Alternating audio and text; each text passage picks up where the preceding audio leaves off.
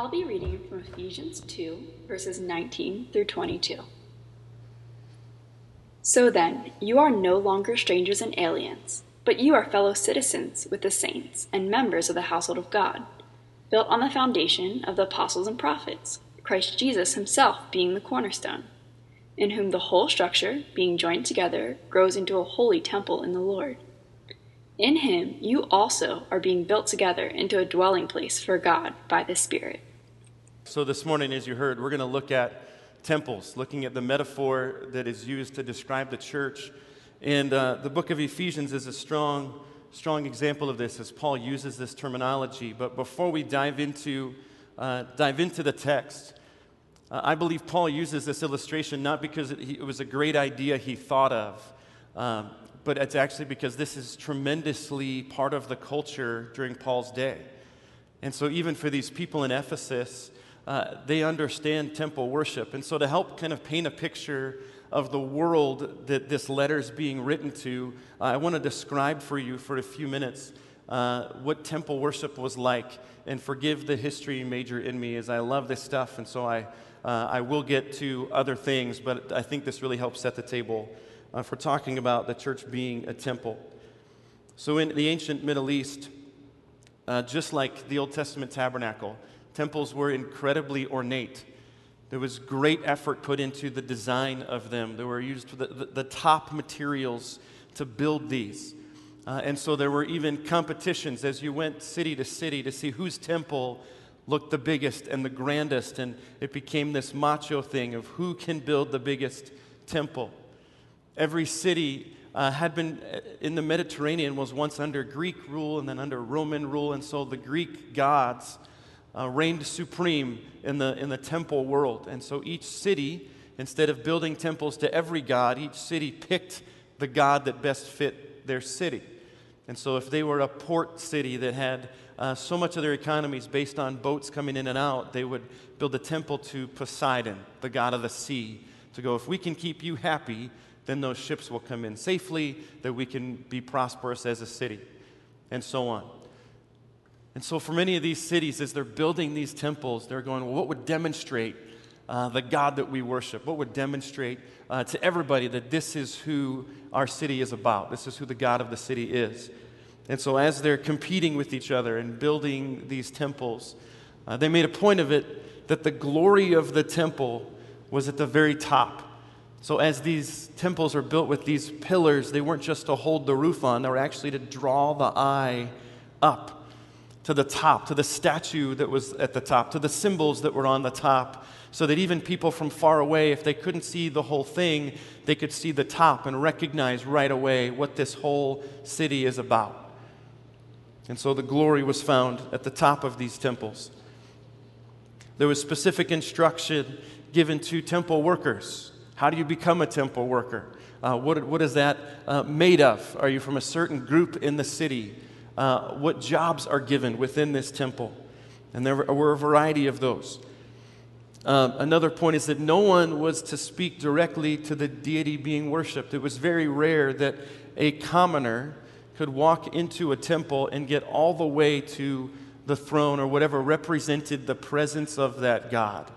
There were so many temple workers that were there to accept sacrifices or to accept prayers or to intercede for people that you couldn't get past them. You couldn't get past some of the rituals that only as these cities grew these temples larger, if you were one of the major donors or if you were really somebody in the town, you were given extra permission. But these temples basically had bouncers, had guys who were going, you're not on the list, this is as far as you go. These temples were built to withstand many weather elements of rain, of flooding, of even fire, that if they were made of these stones, that even fire wouldn't take it down. They were made to sustain high winds. But there was one element in nature that almost across the board, every temple in the ancient world met as their Achilles heel, and that was earthquakes. So looking back at the major temples, the major monuments and statues of that time, they were great unless an earthquake happened. And then they crumbled. The presence of so many temples in all of these cities communicated to Paul something that he went, we can work with this. That while there's so many that are misguided, this tells us that there's something in humanity that says we need to worship. That we're designed to worship. That just staying with me is not enough. That there's a reason I exist, and it's to be able to worship something better than me. That as people have grown older, they realize I have flaws. I have things that I'm not in control of that I really thought I was in my younger years. And so there's got to be something, and it was very popular to worship in a temple, but there's something that says this is what I need to be doing. And so Paul was encouraged by that. But the last thing I think that's worthy of note is that the average person, the commoner, whether they were Jew or Gentile, whether they were local to the town or a foreigner, that you knew which temples you could go into and how far into that temple you could go. And here's what I mean. In Jerusalem, the temple that Solomon built, that got destroyed, that Zerubbabel rebuilt, as it was there in the time of Paul, just before Paul, as Herod is taking over this area, right? The same King Herod with Jesus, this Herod is going. At this point, the temple in Jerusalem is modest. It's nice, it's ornate, but it's not quite as grand as some of these other temples. And so he says, I want to expand this. I want to make everybody want to come to my town and see how great my temple is. And so he builds these massive courtyards and stairs and things to be able to go, let's have as many people come as possible. And so even the Wailing Wall today in Jerusalem is part of that extent of the temple. And so the Jews who are worshiping there are saying, well, wait, like there's a certain form of worship that we need to be doing, and if we're just letting everybody in, that's going to distort and water down what we're doing. And so they made an agreement. And it was an agreement that many other temples had done, and they said, can we build a wall? And so in Jerusalem in the temple, there was a 4.5-foot wall put up around the sanctuary with enough doors and gates for the Jews to get in and to keep everybody else out.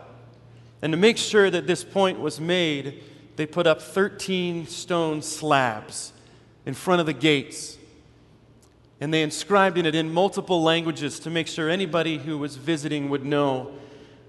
And on that stone slab said this: no foreigner should go within the sanctuary. Whoever is caught will be responsible for his ensuing death. It's a nice welcome mat at a temple, isn't it?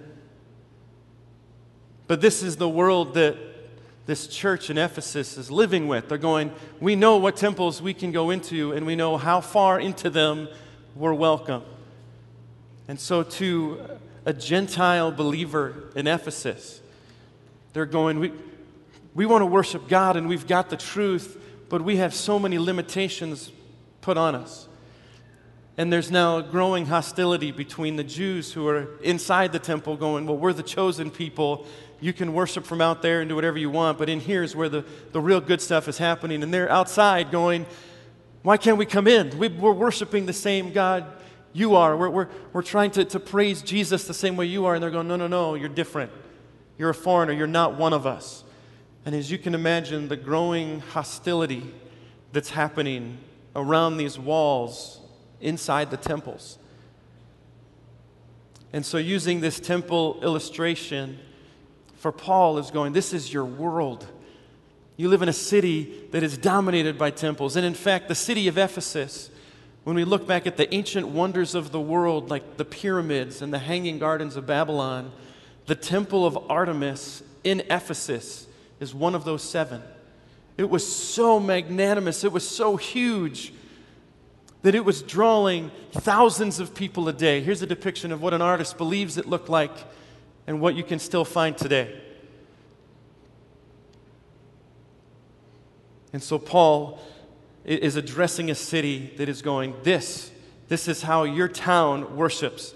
And let me tell you a little bit about this really quick. The temple of Artemis was a Greco-Roman goddess of fertility and prosperity.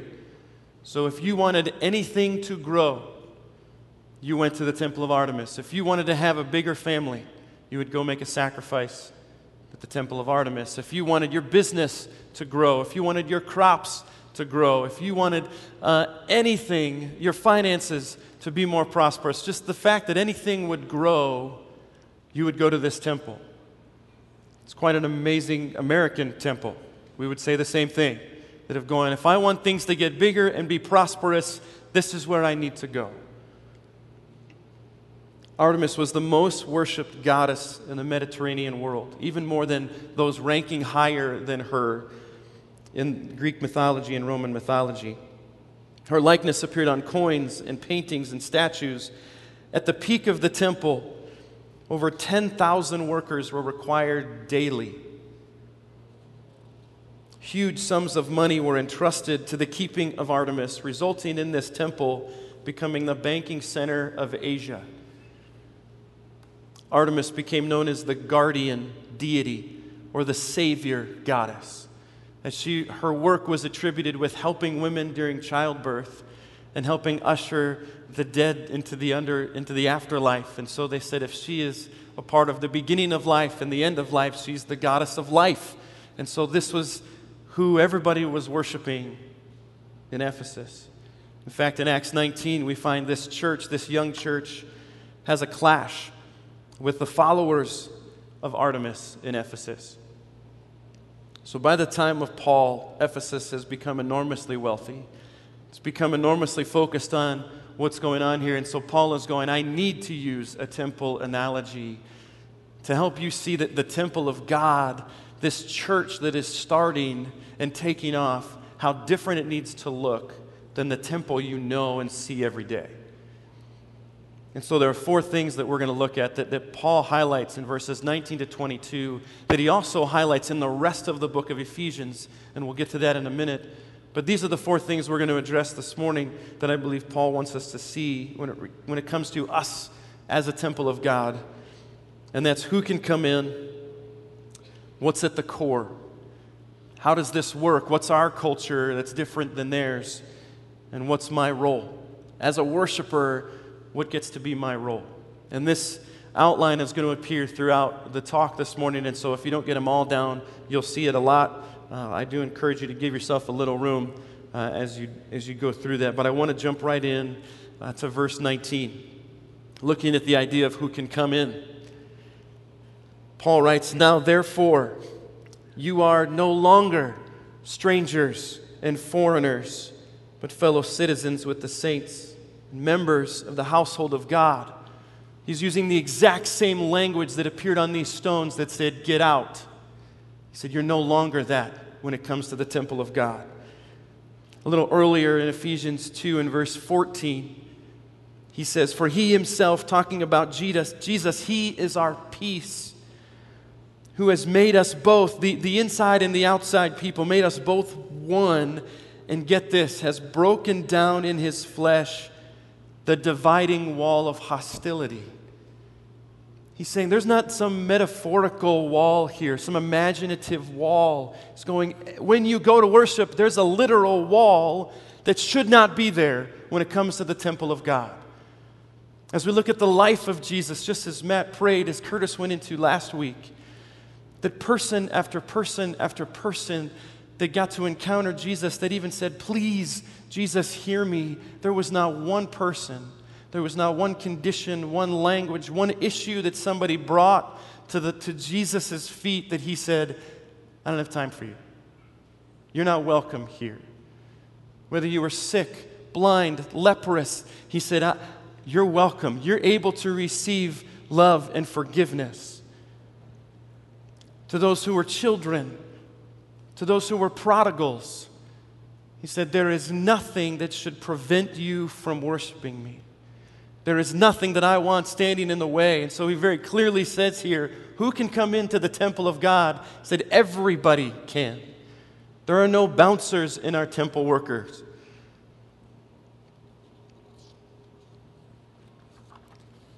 So what's at the core? If this is open to everybody, what are we about? We get to Ephesians 2, verse 20. He says, this church having been built on the foundation of the apostles and prophets, with Jesus Christ himself being the chief cornerstone. So how does Jesus, what makes him this chief cornerstone? It's amazing to me the language that Paul is using here in regard to temple work, because all the glory was going where in a temple? At the top. All the attention was to go, this is what I want you to recognize, what's at the top of the structure. And yet Paul uses the word foundation, cornerstone, the bottom piece of the temple to describe Jesus. This is very helpful for their theology, because he's saying what I want you to get with Jesus is that was the whole purpose of him coming, was to go, I want to bring glory to the Father, and I want to help everybody see the glory of the Father. Jesus prays in John 17, verse 4, saying, God, I glorified you on earth, having accomplished the work that you gave to me.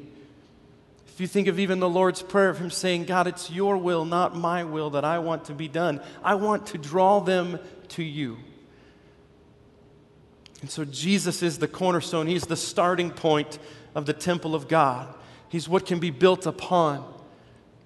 And even thinking of the issue of earthquakes and the effect they have on temples, that Jesus can be the chief cornerstone. Because as we look in Matthew 27, verses 50 and 51, Jesus is on the cross.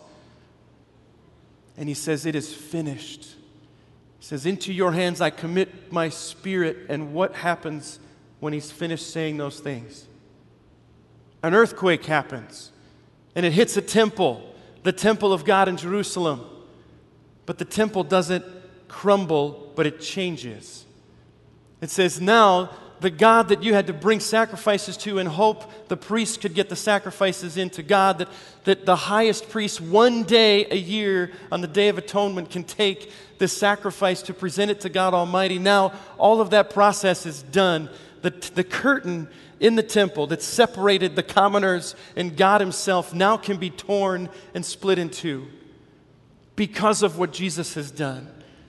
And now a sinner, now a common person who's going, I have nothing that I can bring except to grovel and to beg for forgiveness. Now I can actually not give that to another sinner. I can take that all the way to God himself. That he wants to hear me. He's able to understand what's going on. He's able to not just go, all right, I'm ready to listen, but I'm ready to pour my love on you. I'm ready to pour my forgiveness on you. And all these other temples where it was going, I can only go this far and I have to stop. Now, because of Jesus, I can go all the way into the one I'm worshiping. And he wants to hear from me. He's the chief cornerstone that this whole temple is built on. And anything that is going, we want to glorify God, but we don't want this, it's not a temple of God. It's not the body of Christ. We are designed around this foundation. And as it talks about the apostles and prophets, I want to make sure it's clear that they didn't take the foundation of Jesus and say, let's add to the gospel. It was simply going, because all this is true, and we're not waiting for the cement to dry. It's rock solid. It's what our whole thing is built on. Now the apostles and prophets are going, we can take this truth and spread it out. So Thomas hears and lives the life with Jesus and goes, this is life-changing. I need to take this to India.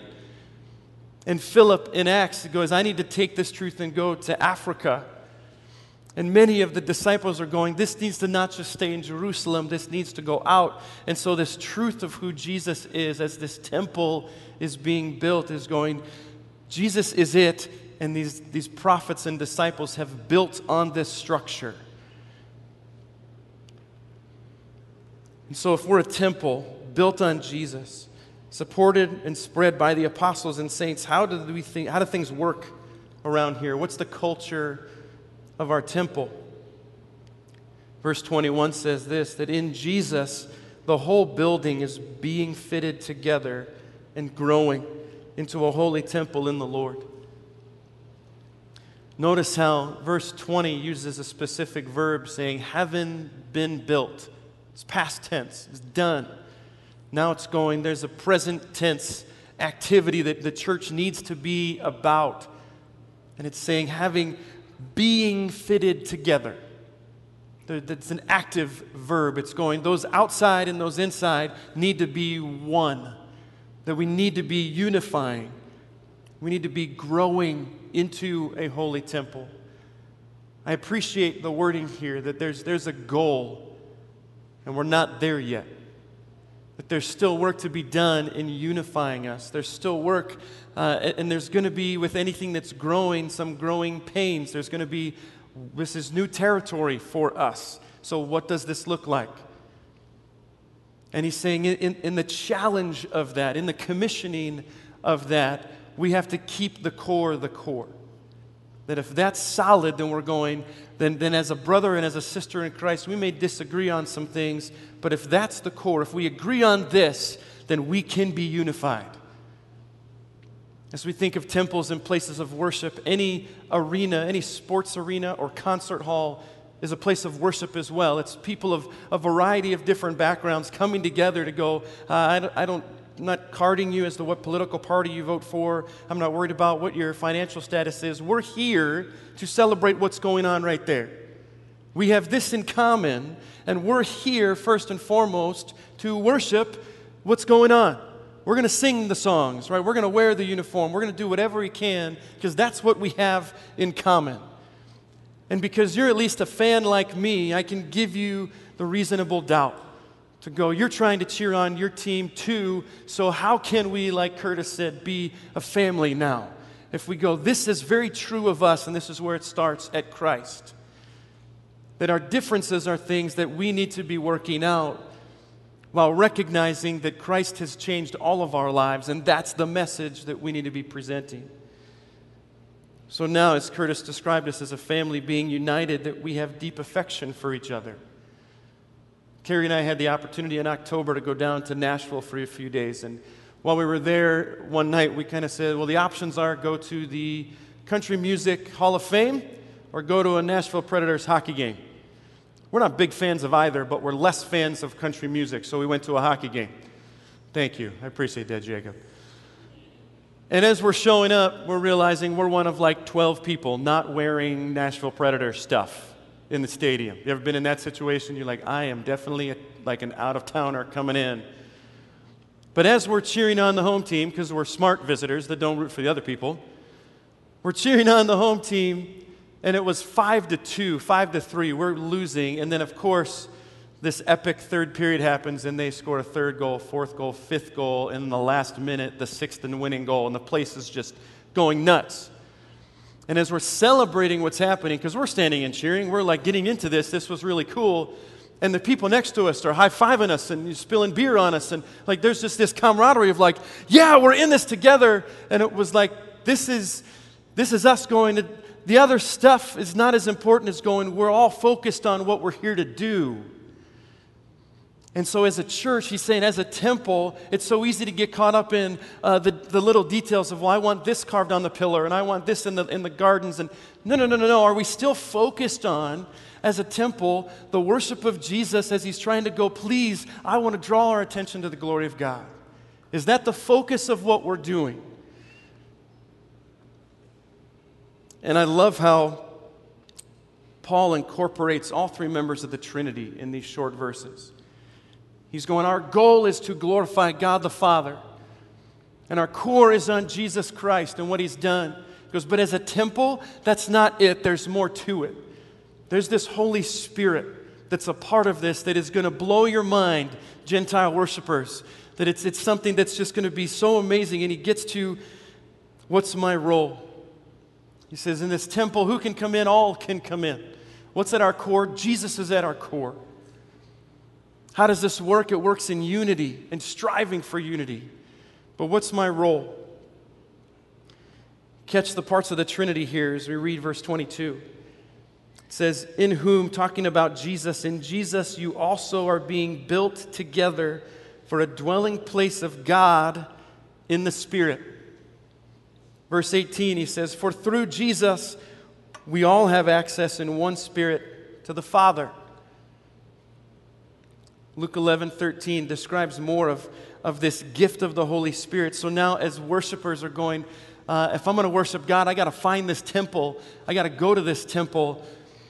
And Paul's going, no, get this. The God that you're worshiping so loves you and so has a mission for you that he's not waiting for you to simply bring people to the temple. He's sending the Holy Spirit to you so you can be a mobile temple.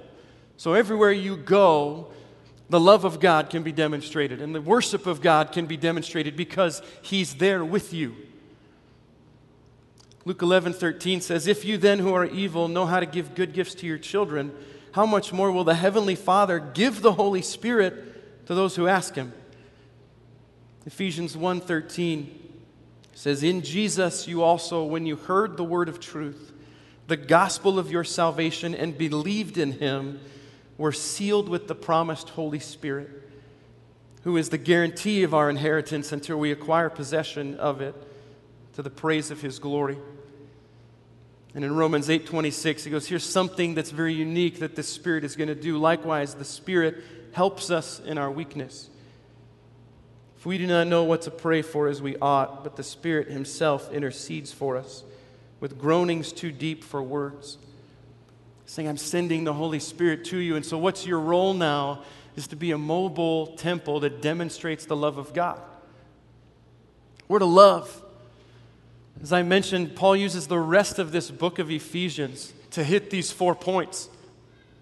In Ephesians 3, he talks about the mystery of the gospel, and that it's, at first, the gospel was for the Jews, and then Jesus said, no, I'm actually here to love everybody.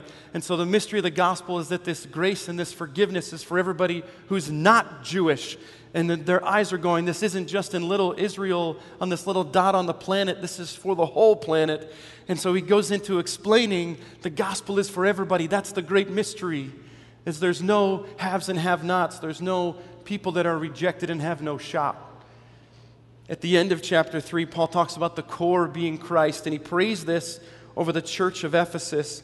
He says, I pray that Christ may dwell in your hearts through faith richly, rooted and grounded, unwavering in the face of false teaching, because you're facing it every time you step outside in other worship.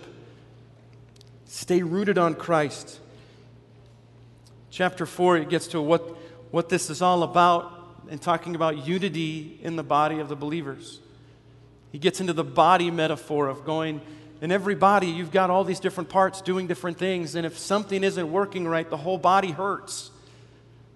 And so we have to be working together in this drive for unity. But then this last point of what's our role, Paul takes chapter 5 and chapter 6. He goes, I want to explain a number of these things. I want to put it in context with the roles that you have to help you see what walking in love can look like.